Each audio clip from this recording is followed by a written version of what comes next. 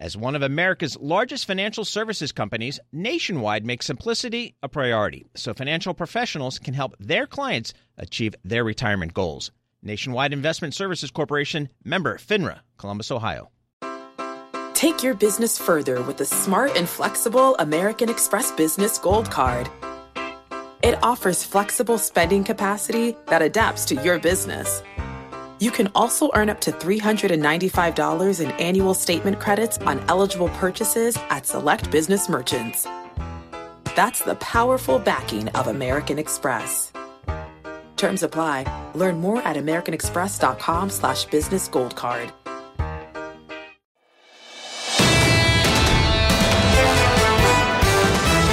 This is the Bloomberg Surveillance Podcast. I'm Tom Keene, along with Jonathan Farrow and Lisa Abramowitz. Join us each day for insight from the best in economics, geopolitics, finance, and investment. Subscribe to Bloomberg Surveillance on Demand on Apple, Spotify, and anywhere you get your podcasts, and always on Bloomberg.com, the Bloomberg Terminal, and the Bloomberg Business app. This is a joy. Yesterday was humbling and humility for everyone. No question about that. And today, but today a recalibration here of where we go in our optimism on the American experiment. A few have been right. Nobody like Neil Dutta, head of economics at Renaissance Macro. Over the last 18 months, an absolute tour de force that America economic might will prevail. This morning, David Rosenberg writes of a tepid nominal GDP. At the same time, the tech analyst Dan Ives at Wedbush and Joel Fishbein at Truist go out 2 and 3 years on technical excellence of the Magnificent Seven. Can our technology lead continue the Dutta optimism on the American economy? That's a tough question, Tom. I mean, I hope so. I mean, productivity is notoriously difficult to forecast, but if productivity is picking up, which it has been over the last couple of quarters, then it raises the capacity for the economy to grow without stoking inflation, and that takes a lot of pressure off the Fed.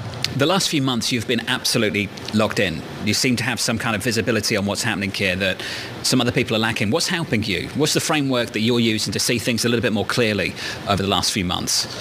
Well, I mean, you had mentioned earlier that, Powell sounded different a couple of weeks ago. I mean, but, to me, the die's been cast for this for a little bit of time now. I mean, and that's because inflation is slowing more rapidly than they expect. I mean, I think the Fed is following essentially a rules-based framework where they're taking changes in inflation and the unemployment rate and translating that into expectations around the federal funds rate. And that's basically what's happening. That's what they did yesterday. And so, core inflation in November is likely to come in barely 0.1% month over month.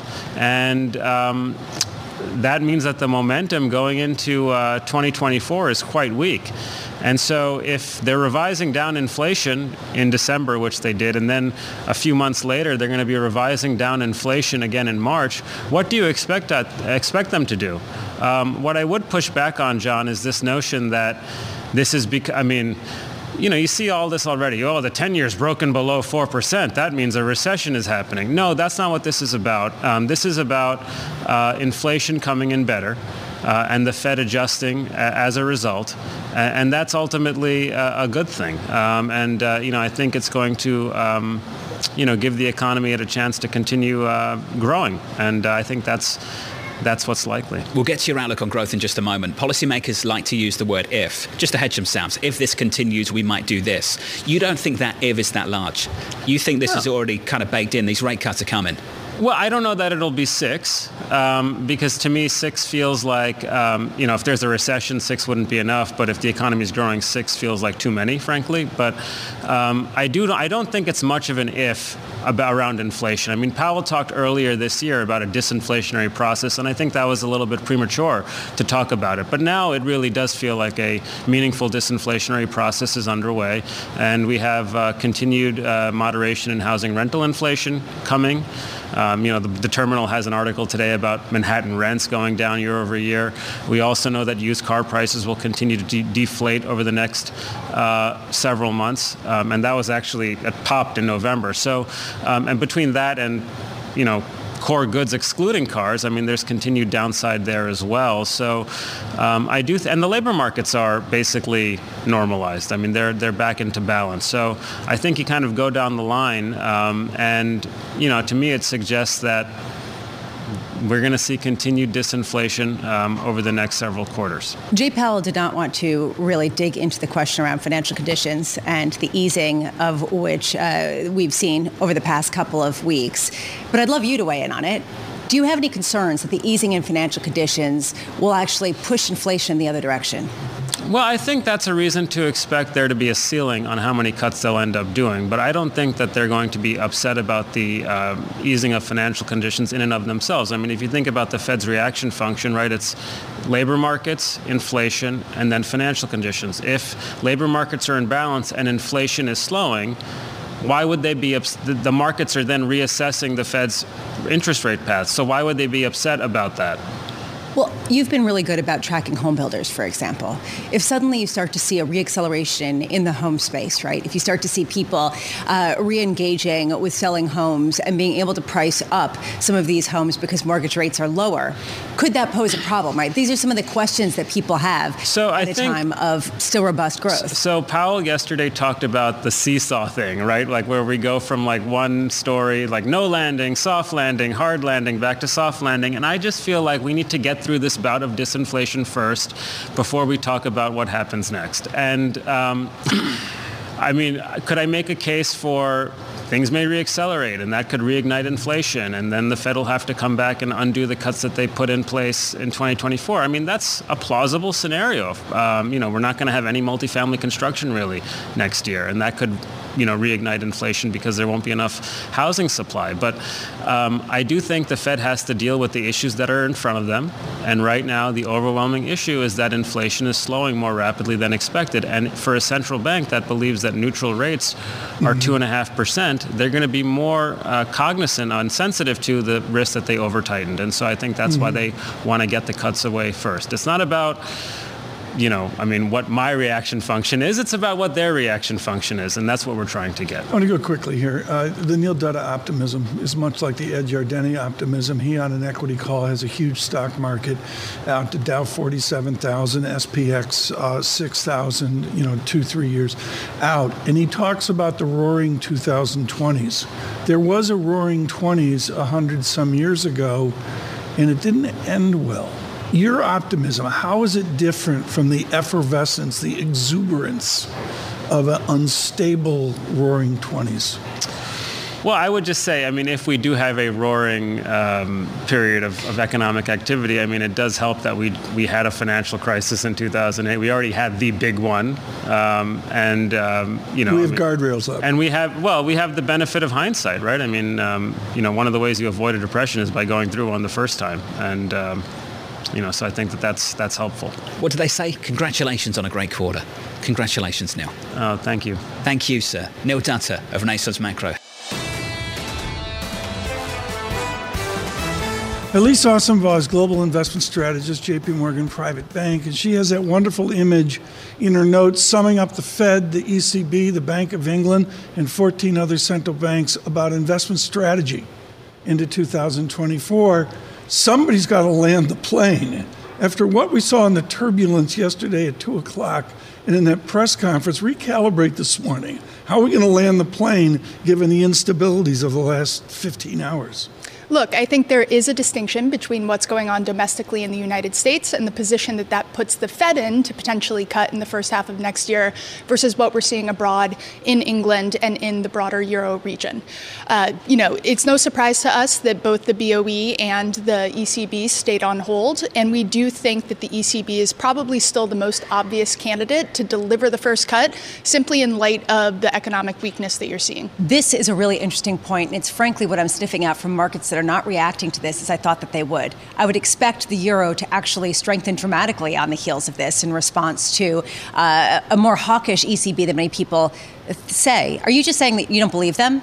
No, not necessarily. I think the ECB has to continue to kind of hold this hawkish posture, especially given that wage growth hasn't necessarily rolled over in a convincing way in Europe, but given the economic slowdown and maybe nascent signs of some sort of economic like life coming back, I think the ECB has to talk tough, but will probably be the first to cut maybe as soon as the spring. This was the conversation we had yesterday before we went into Chairman Powell. If we got pushback, how credible would it be? Just feels like from the ECB, it doesn't feel as credible, maybe given what we already know about what's happening in the economy. Here's the market question. Elise, are you more bullish now than you were yesterday morning after what you heard from Powell? Sure. We were having a lot of conversations about this on our floor yesterday. I think what we learned from the Fed is that we have to start entertaining our bull case a little bit more. But we came into yesterday's decision on the front foot, and we've been, encouraging investors to add back to risk exposure. We have a relatively bullish view on the S&P 500 for the year ahead, and I think this just kind of underwrites our conviction in that call. What's the bull case? Bull case is S&P 500 ends next year above 5,000, but we'll see. I think that would probably dictate the Fed cutting before the second half of the year. But right now, our base case pencils in cuts in the second half of the year, not yet the first. So the banner's awesome boss says Fortress Diamond calls 5,000 SPX. Okay. Year end. No, not quite. But That's I would say, bullshit. isn't there a risk we could be there in January? Based on what we're seeing play out at the moment. That was exactly what I think January feels a little aggressive. We still have to see, the earnings come through. We are making this call that the earnings recession is likely over and that we're going to see rolling earnings recoveries. But let's get through the fourth quarter reporting season and then look beyond to 2024 results. That sounds like equal weight and not market cap weighted S&P. Is that right? We do have conviction in making sure that you have exposure to the other 493 names in the index beyond the Magnificent Seven, but we're constructive on the Magnificent Seven. I mean, these companies are projected to grow earnings north of 20% in 2024, and that is definitely an exposure that we're encouraging investors to hold. What's your conviction when everybody gets out of cash? What's going to happen? We've never been here. $6 trillion in cash. We get under 5% money market fund. What happens?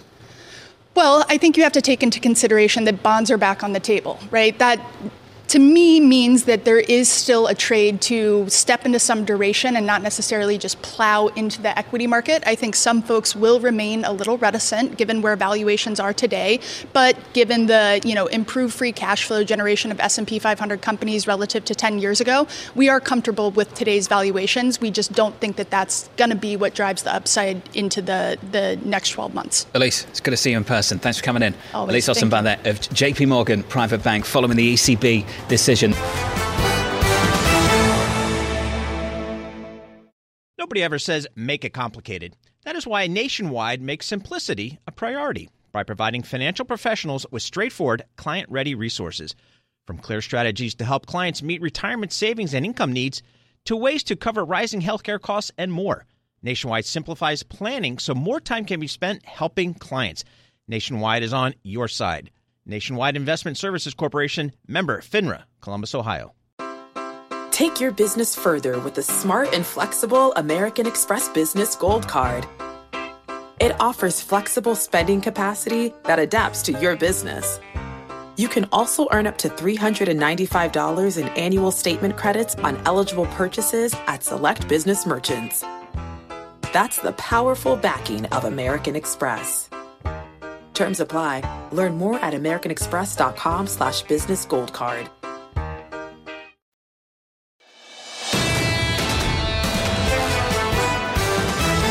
These are absolutely extraordinary times. Let's get a European brief on this with Aberdeen Sri Kachagovindian joining us this morning. Sri, the divide here between the central banks, I believe I've never seen. Do you perceive that? Or how alone is Jay Powell versus Governor Bailey, or what we're going to see from Christine Lagarde in a bit? I think what this really highlights is the differences across the economies and the different challenges that each of these central bankers are facing. So obviously we had a bit of a pivot yesterday from the Fed, and that's really spilled over into rates markets across these different regions. However, as we've seen, the Bank of England does face a very different challenge. Inflation is less of an outlier than it used to be. It is coming down at a steady pace, but they still have some challenges. If you look at the core inflation and services inflation in particular, services is still running at 6.6% year on year. So that's still a problem there for the Bank of England, which is trying to manage weaker GDP growth as well as a stickier inflation picture than compared to other regions. So hence, there's no change in guidance, no change in statement. and we still have a 6-3 vote split. And I think that's a key communication point right there, the fact that, we have that split. Given that there is no statement of economic projections, let's create our own. Sri, if they did put out whether they thought that the economic growth was going to be better or worse than they previously expected, what direction do you think it would go? Well, I think what we've seen just in the recent data, we had the October GDP, which was a disappointment there. And I think that will be something that they would definitely consider.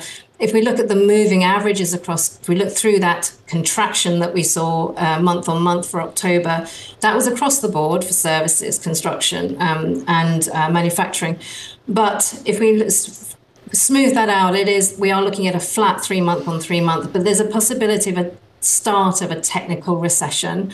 And recession, like what we're expecting, is recession-like conditions to persist throughout the first half of next year. So really, it's a difficult balancing act for the Bank of England, but we do think that they're more likely to hold on with this 5.25% and stay there for a few more months yet. Timing is obviously quite fluid and will depend on inflation, how fast inflation decelerates. But they might be one of the later central banks to cut if we compare with potentially ECB and the change in tone from the Fed. Sri, how much does that benefit them in a sense, given the fact that we are seeing the pound strengthen, that this actually could be disinflationary if they do diverge from the other central banks? Yes, I think the move in the sterling will help somewhat in terms of imported price impact. But really, it comes down to this wage inflation that's really going to be key. Now, one good piece of news is that real wages are a bit stronger because inflation has come down a bit. So that should help boost or at least support consumers to some extent. But nonetheless, the imbalances in the UK labour market are still there. They've improved, but they're still there, and that's going to create that bumpy last mile for the UK. Sri, if we got a run rate in the United States of nominal GDP of 4%, anybody's guess, what is your guesstimate of nominal GDP for the Bank of England and for the ECB? What are those two different numbers this morning?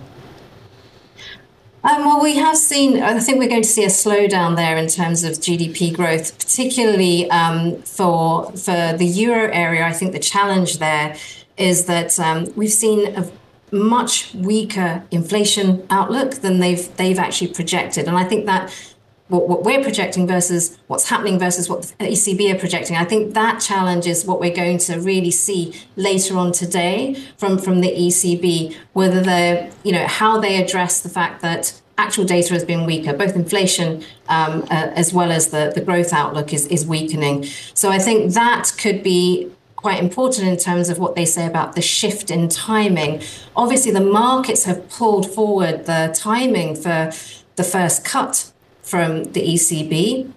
And we have as well. We've moved. We were looking more mid-year. Now we're looking for March, April, more likely April. So, I think this is the kind of signaling that we need to be focusing on in terms of what messages are coming out of the ECB later today.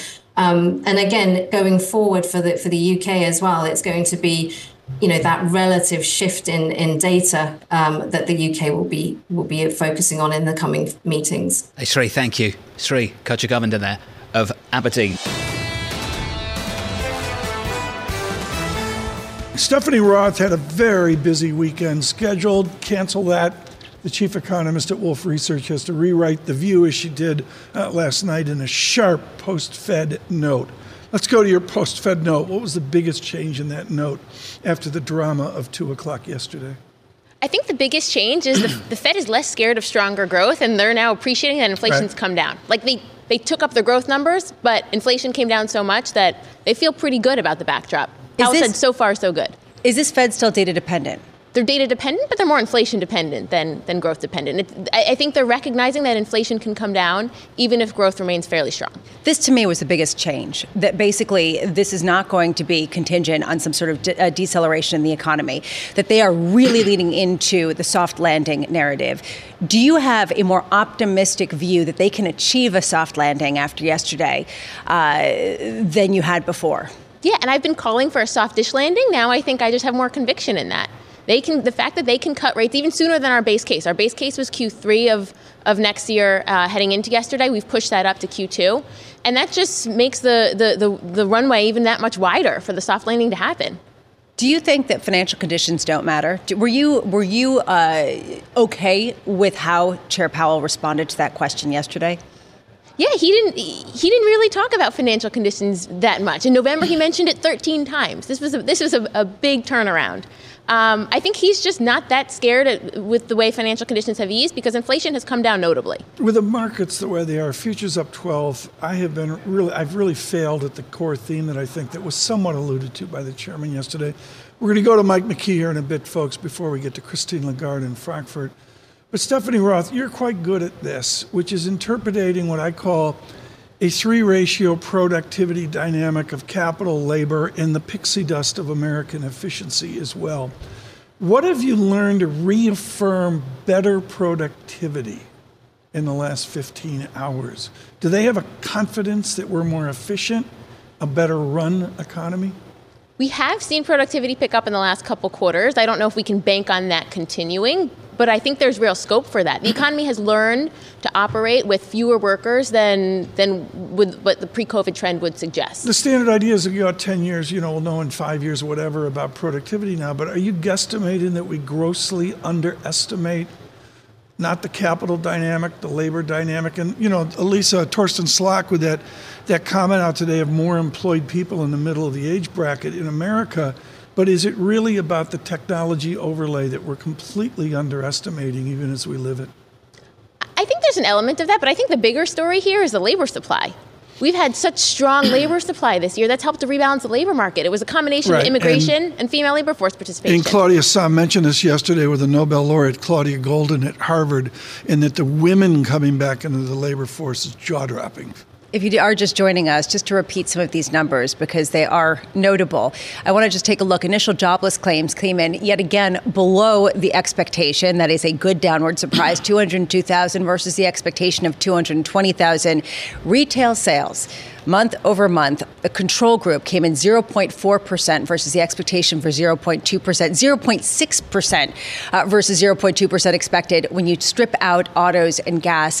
Stephanie, do you get a sense that basically the consumer is not cracking at all? That basically they still have money and that actual real wages going up will continue to fuel the spending spree that has underpinned a lot of the recovery? Yeah, I think the consumer is doing just fine. I mean, the one thing to highlight within the print is we did get some downward revision to the prior month. So if you smooth through it, it's a little bit less strong than it seems. But yeah, the consumer seems fine. You're starting to see some delinquencies at the most vulnerable spots. But with rates coming down and conditions easing, maybe that's kind of the end of that.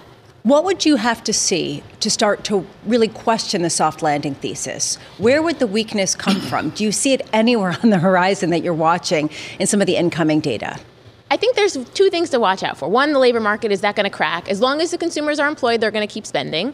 And then on some of these cracks that are forming within the consumer, that's just keeping me looking quite closely. So some of the delinquencies at the lower end or with the younger borrowers, buy now, pay later, that kind of thing, that feels very late cycle to me.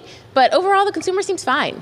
What's your run rate Q4 GDP? All of us got wrong third quarter. There was a third quarter quiet, and we got this shock optimistic number. Are we going to redux that in the fourth quarter as well and get, say, 3% GDP, 2.8%? Those are pretty good numbers. Yeah, I think it looks like it could be tracking above 2%. Above 2? Come on, give me above 3. Can we get above 3%?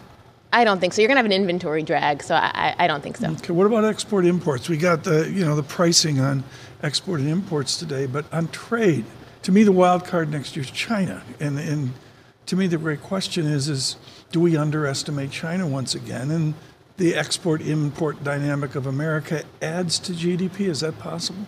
I think trade could be a bit of a boost next year. I don't think it'll be dramatically so. I think there's two things to think about. One is, are we going to end up with across-the-board import tariffs in 2025? Is that a real issue depending on how the political cycle plays out?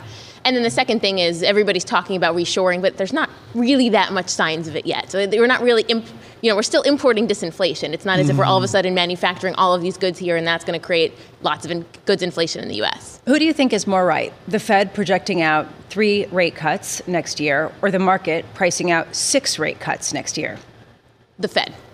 unless we get a recession, which is not my base case. So in other words, that seems the most likely, which is actually less than the market is currently expecting and less sort of disinflationary than people are pricing in. Yeah, but I think the one thing is the market's not pricing the Fed getting all the way down to somewhere around 2.5% to 3%, which is where I think the Fed will ultimately cut to. So that's where the rest of the market could sort of price to. We have to turn to Frankfurt. Thank you so much. Stephanie Roth with this just terrific summary here with Wolf Research Publishing, and that we can get that research from Wolf. Subscribe to the Bloomberg Surveillance Podcast on Apple, Spotify, and anywhere else you get your podcasts. Listen live every weekday starting at 7 a.m. Eastern on Bloomberg.com, the iHeartRadio app, TuneIn, and the Bloomberg Business app. You can watch us live on Bloomberg Television and always on the Bloomberg Terminal. Thanks for listening. I'm Tom Keene, and this is Bloomberg.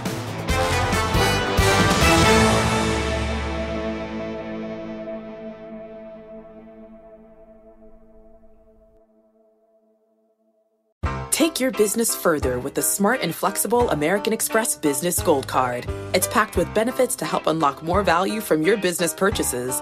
That's the powerful backing of American Express. Learn more at americanexpress.com/businessgoldcard. Join Bloomberg in San Francisco or virtually on May 7th for The Future Investor, Data-Powered Transformations. This 2024 event series will examine how data is not only playing a pivotal role in investment decisions, but serves as a driving force behind the construction of innovative, investable enterprises. This series is proudly sponsored by Invesco QQQ. Register at BloombergLive.com/futureinvestor/radio.